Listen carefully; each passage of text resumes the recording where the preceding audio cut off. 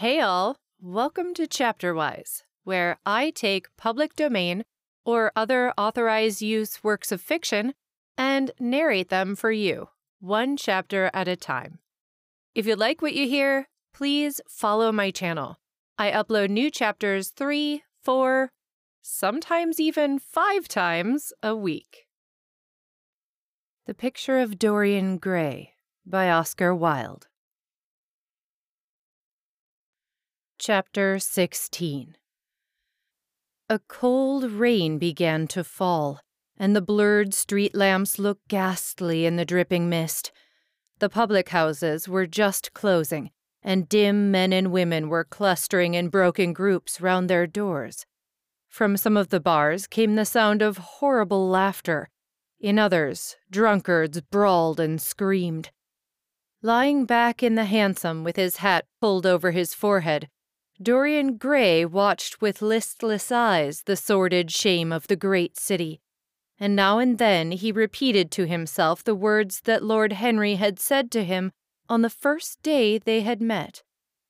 To cure the soul by means of the senses, and the senses by means of the soul. Yes, that was the secret. He had often tried it, and would try it again now. There were opium dens where one could buy oblivion, dens of horror where the memory of old sins could be destroyed by the madness of sins that were new. The moon hung low in the sky like a yellow skull. From time to time a huge misshapen cloud stretched a long arm across and hid it. The gas lamps grew fewer, and the streets more narrow and gloomy. Once the man lost his way and had to drive back half a mile. A steam rose from the horse as it splashed up the puddles. The side windows of the hansom were clogged with a gray flannel mist.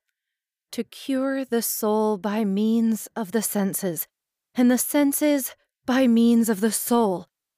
How the words rang in his ears.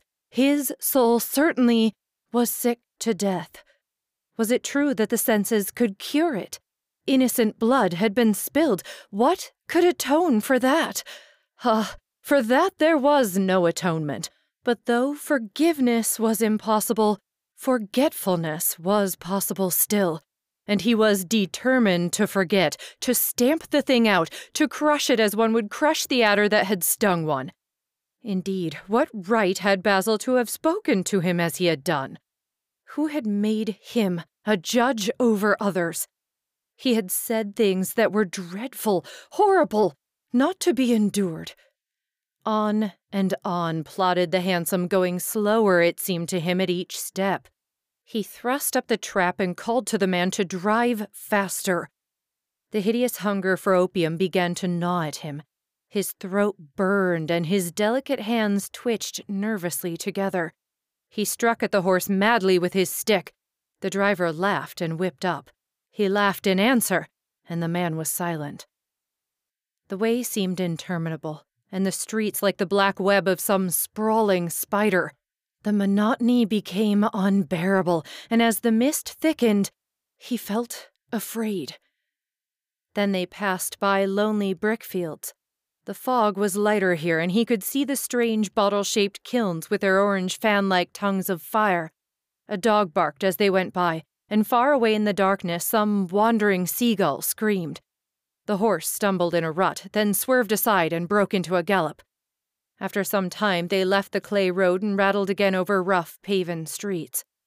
Most of the windows were dark, but now and then fantastic shadows were silhouetted against some lamp-lit blind. He watched them curiously. They moved like monstrous marionettes and made gestures like live things. He hated them. A dull rage was in his heart. As they turned a corner, a woman yelled something at them from an open door, and 2 men ran after the hansom for about 100 yards. The driver beat at them with his whip. It is said that passion makes one think in a circle. Certainly with hideous iteration, the bitten lips of Dorian Gray shaped and reshaped those subtle words that dealt with soul and sense, till he had found in them the full expression, as it were, of his mood, and justified, by intellectual approval, passions that without such justification would still have dominated his temper. From cell to cell of his brain crept the one thought and the wild desire to live. Most terrible of all man's appetites, quickened into force each trembling nerve and fiber. Ugliness that had once been hateful to him because it made things real became dear to him now for that very reason. Ugliness was the one reality. The coarse brawl, the loathsome den, the crude violence of disordered life, the very vileness of thief and outcast were more vivid in their intense actuality of impression than all the gracious shapes of art, the dreamy shadows of song. They were what he needed for forgetfulness. In 3 days, he would be free. Suddenly, the man drew up with a jerk at the top of a dark lane. Over the low roofs and jagged chimney stacks of the houses rose the black masts of ships. Wreaths of white mist clung like ghostly sails to the yards. "Somewhere about here, sir, ain't it?" he asked huskily through the trap. Dorian started and peered round. "This will do," he answered, and having got out hastily and given the driver the extra fare he had promised him, he walked quickly in the direction of the quay. Here and there a lantern gleamed at the stern of some huge merchantman. The light shook and splintered in the puddles. A red glare came from an outward-bound steamer that was coaling. The slimy pavement looked like a wet mackintosh. He hurried on towards the left, glancing back now and then to see if he was being followed. In about 7 or 8 minutes, he reached a small shabby house that was wedged in between 2 gaunt factories. In one of the top windows stood a lamp. He stopped and gave a peculiar knock. After a little time, he heard steps in the passage and the chain being unhooked. The door opened quietly, and he went in without saying a word to the squat misshapen figure that flattened itself into the shadow as he passed. At the end of the hall hung a tattered green curtain that swayed and shook in the gusty wind which had followed him in from the street. He dragged it aside and entered a long, low room, which looked as if it had once been a third-rate dancing saloon. Shrill, flaring gas jets, dulled and distorted in the fly-blown mirrors that faced them, were ranged round the walls. Greasy reflectors of ribbed tin backed them, making quivering disks of light. The floor was covered with ochre-colored sawdust, trampled here and there into mud, and stained with dark rings of spilled liquor. Some Malays were crouching by a little charcoal stove, playing with bone counters and showing their white teeth as they chattered. In one corner, with his head buried in his arms, a sailor sprawled over a table, and by the tawdrily painted bar that ran across one complete side stood 2 haggard women, mocking an old man who was brushing the sleeves of his coat with an expression of disgust. "He thinks he's got red ants on him," laughed one of them as Dorian passed by. The man looked at her in terror and began to whimper. At the end of the room there was a little staircase leading to a darkened chamber. As Dorian hurried up its 3 rickety steps, the heavy odor of opium met him. He heaved a deep breath and his nostrils quivered with pleasure. When he entered, a young man with smooth yellow hair who was bending over a lamp lighting a long thin pipe looked up at him and nodded in a hesitating manner. "You here, Adrian?" muttered Dorian. "Where else should I be?" he answered listlessly. "None of the chaps will speak to me now." "I thought you had left England." "Darlington is not going to do anything. My brother paid the bill at last. George doesn't speak to me either. I don't care," he added with a sigh. "As long as one has this stuff, one doesn't want friends. I think I have had too many friends." Dorian winced and looked round at the grotesque things that lay in such fantastic postures on the ragged mattresses. The twisted limbs, the gaping mouths, the staring, lusterless eyes fascinated him. He knew in what strange heavens they were suffering, and what dull hells were teaching them the secret of some new joy. They were better off than he was. He was prisoned in thought. Memory, like a horrible malady, was eating his soul away. From time to time, he seemed to see the eyes of Basil Hallward looking at him. Yet he felt he could not stay. The presence of Adrian Singleton troubled him. He wanted to be where no one would know who he was. He wanted to escape from himself. "I'm going to the other place," he said after a pause. "On the wharf?" "Yes. That mad cat is sure to be there. They won't have her in this place now." Dorian shrugged his shoulders. "I am sick of women who love one. Women who hate one are much more interesting. Besides, the stuff is better." "Much the same." "I like it better. Come and have something to drink. I must have something." "I don't want anything," murmured the young man. "Never mind." Adrian Singleton rose up wearily and followed Dorian to the bar. A half-caste in a ragged turban and a shabby ulster grinned a hideous greeting as he thrust a bottle of brandy and 2 tumblers in front of them. The women sidled up and began to chatter. Dorian turned his back on them and said something in a low voice to Adrian Singleton. A crooked smile, like a Malay crease, writhed across the face of one of the women. "We are very proud tonight," she sneered. "For God's sake, don't talk to me," cried Dorian, stamping his foot on the ground. "What do you want? Money? Here it is. Don't ever talk to me again." 2 red sparks flashed for a moment in the woman's sodden eyes, then flickered out and left them dull and glazed. She tossed her head and raked the coins off the counter with greedy fingers. Her companion watched her enviously. "It's no use," sighed Adrian Singleton. "I don't care to go back. What does it matter? I'm quite happy here." "You will write to me if you want anything, won't you?" said Dorian after a pause. "Perhaps." "Good night, then." "Good night," answered the young man, passing up the steps and wiping his parched mouth with a handkerchief. Dorian walked to the door with a look of pain in his face. As he drew the curtain aside, a hideous laugh broke from the painted lips of the woman who had taken his money. "There goes the devil's bargain," she hiccuped in a hoarse voice. "Curse you," he answered. "Don't call me that." She snapped her fingers. "Prince Charming is what you like to be called, ain't it?" she yelled after him. The drowsy sailor leaped to his feet as she spoke and looked wildly round. The sound of the shutting of the hall door fell on his ear. He rushed out as if in pursuit. Dorian Gray hurried along the quay through the drizzling rain. His meeting with Adrian Singleton had strangely moved him, and he wondered if the ruin of that young life was really to be laid at his door, as Basil Hallward had said to him, with such infamy of insult. He bit his lip, and for a few seconds his eyes grew sad. Yet, after all, what did it matter to him? One's days were too brief to take the burden of another's errors on one's shoulders.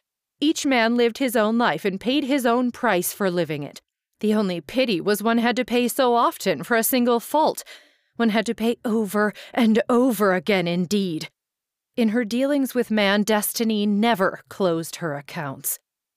There are moments, psychologists tell us, when the passion for sin, or what the world calls sin, so dominates a nature that every fiber of the body, as every cell of the brain, seems to be instinct with fearful impulses.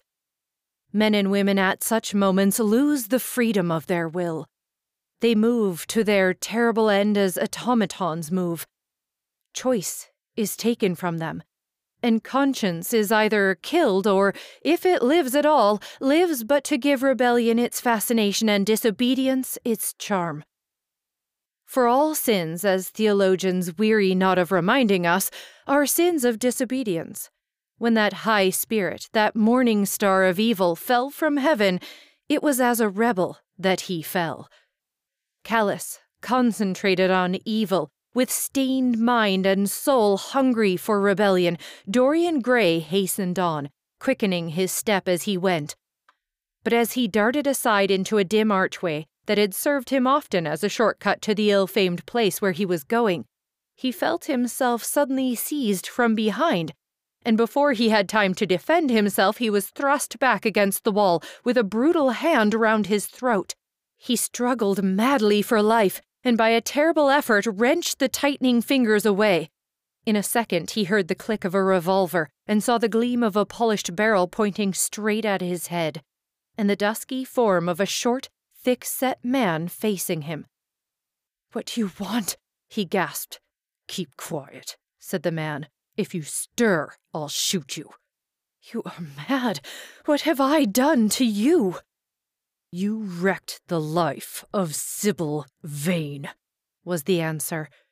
"And Sybil Vane was my sister. She killed herself. I know it. Her death is at your door. I swore I would kill you in return. For years I have sought you. I had no clue, no trace. The two people who could have described you were dead. I knew nothing of you but the pet name she used to call you. I heard it tonight by chance.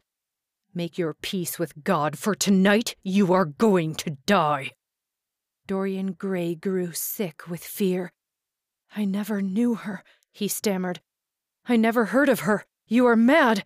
You had better confess your sin, for as sure as I am James Vane, you are going to die."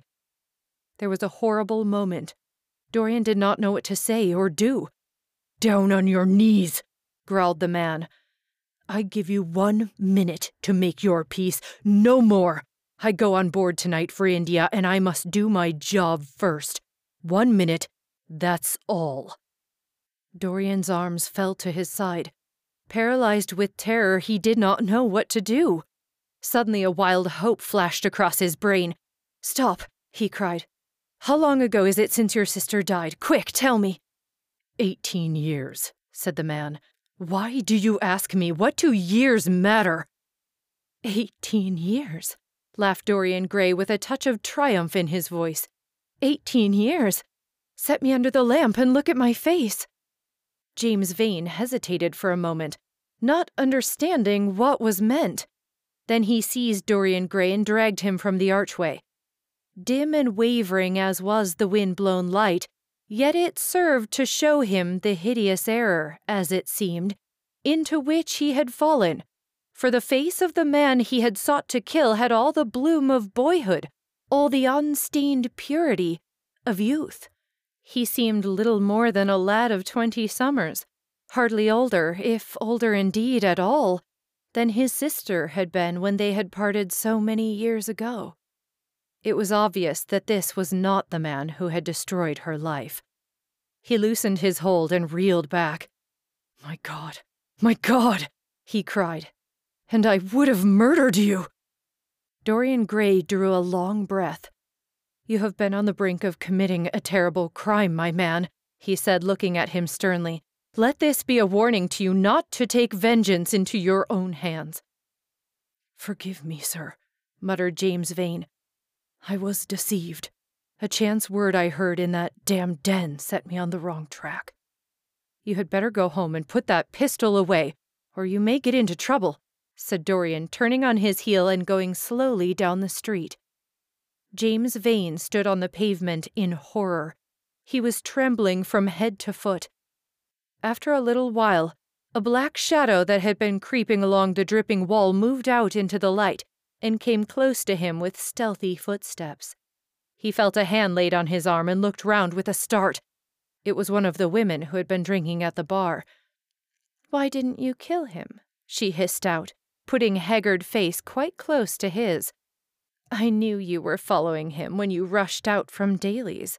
You fool, you should have killed him. He has lots of money, and he's as bad as bad." "He's not the man I'm looking for," he answered, "and I want no man's money. I want a man's life. The man whose life I want must be nearly 40 now. This one is little more than a boy. Thank God I have not got his blood upon my hands." The woman gave a bitter laugh. "Little more than a boy," she sneered. Why, man, it's nigh on 18 years since Prince Charming made me what I am." "You lie," cried James Vane. She raised her hand up to heaven. "Before God, I am telling the truth," she cried. "Before God?" "Strike me dumb if it ain't so. He is the worst one that comes here. They say he has sold himself to the devil for a pretty face. It's nigh on 18 years since I met him. He hasn't changed much since then. I have, though," she added with a sickly leer. "You swear this?" "I swear it," came in hoarse echo from her flat mouth. "But don't give me away to him," she whined. "I am afraid of him. Let me have some money for my night's lodging." He broke from her with an oath and rushed to the corner of the street. But Dorian Gray had disappeared. When he looked back, the woman had vanished also. That's it for today's chapter, everyone. Thanks for coming along on the ride. I'm always looking ahead for my next project for this channel, so if there's anything you'd like to hear, drop your suggestions in the comments or send a message to the email linked in the description of each episode. Whatever platform you're listening on, just know that I deeply appreciate the time you spend with me here. Please don't forget to like and subscribe, and see you next time.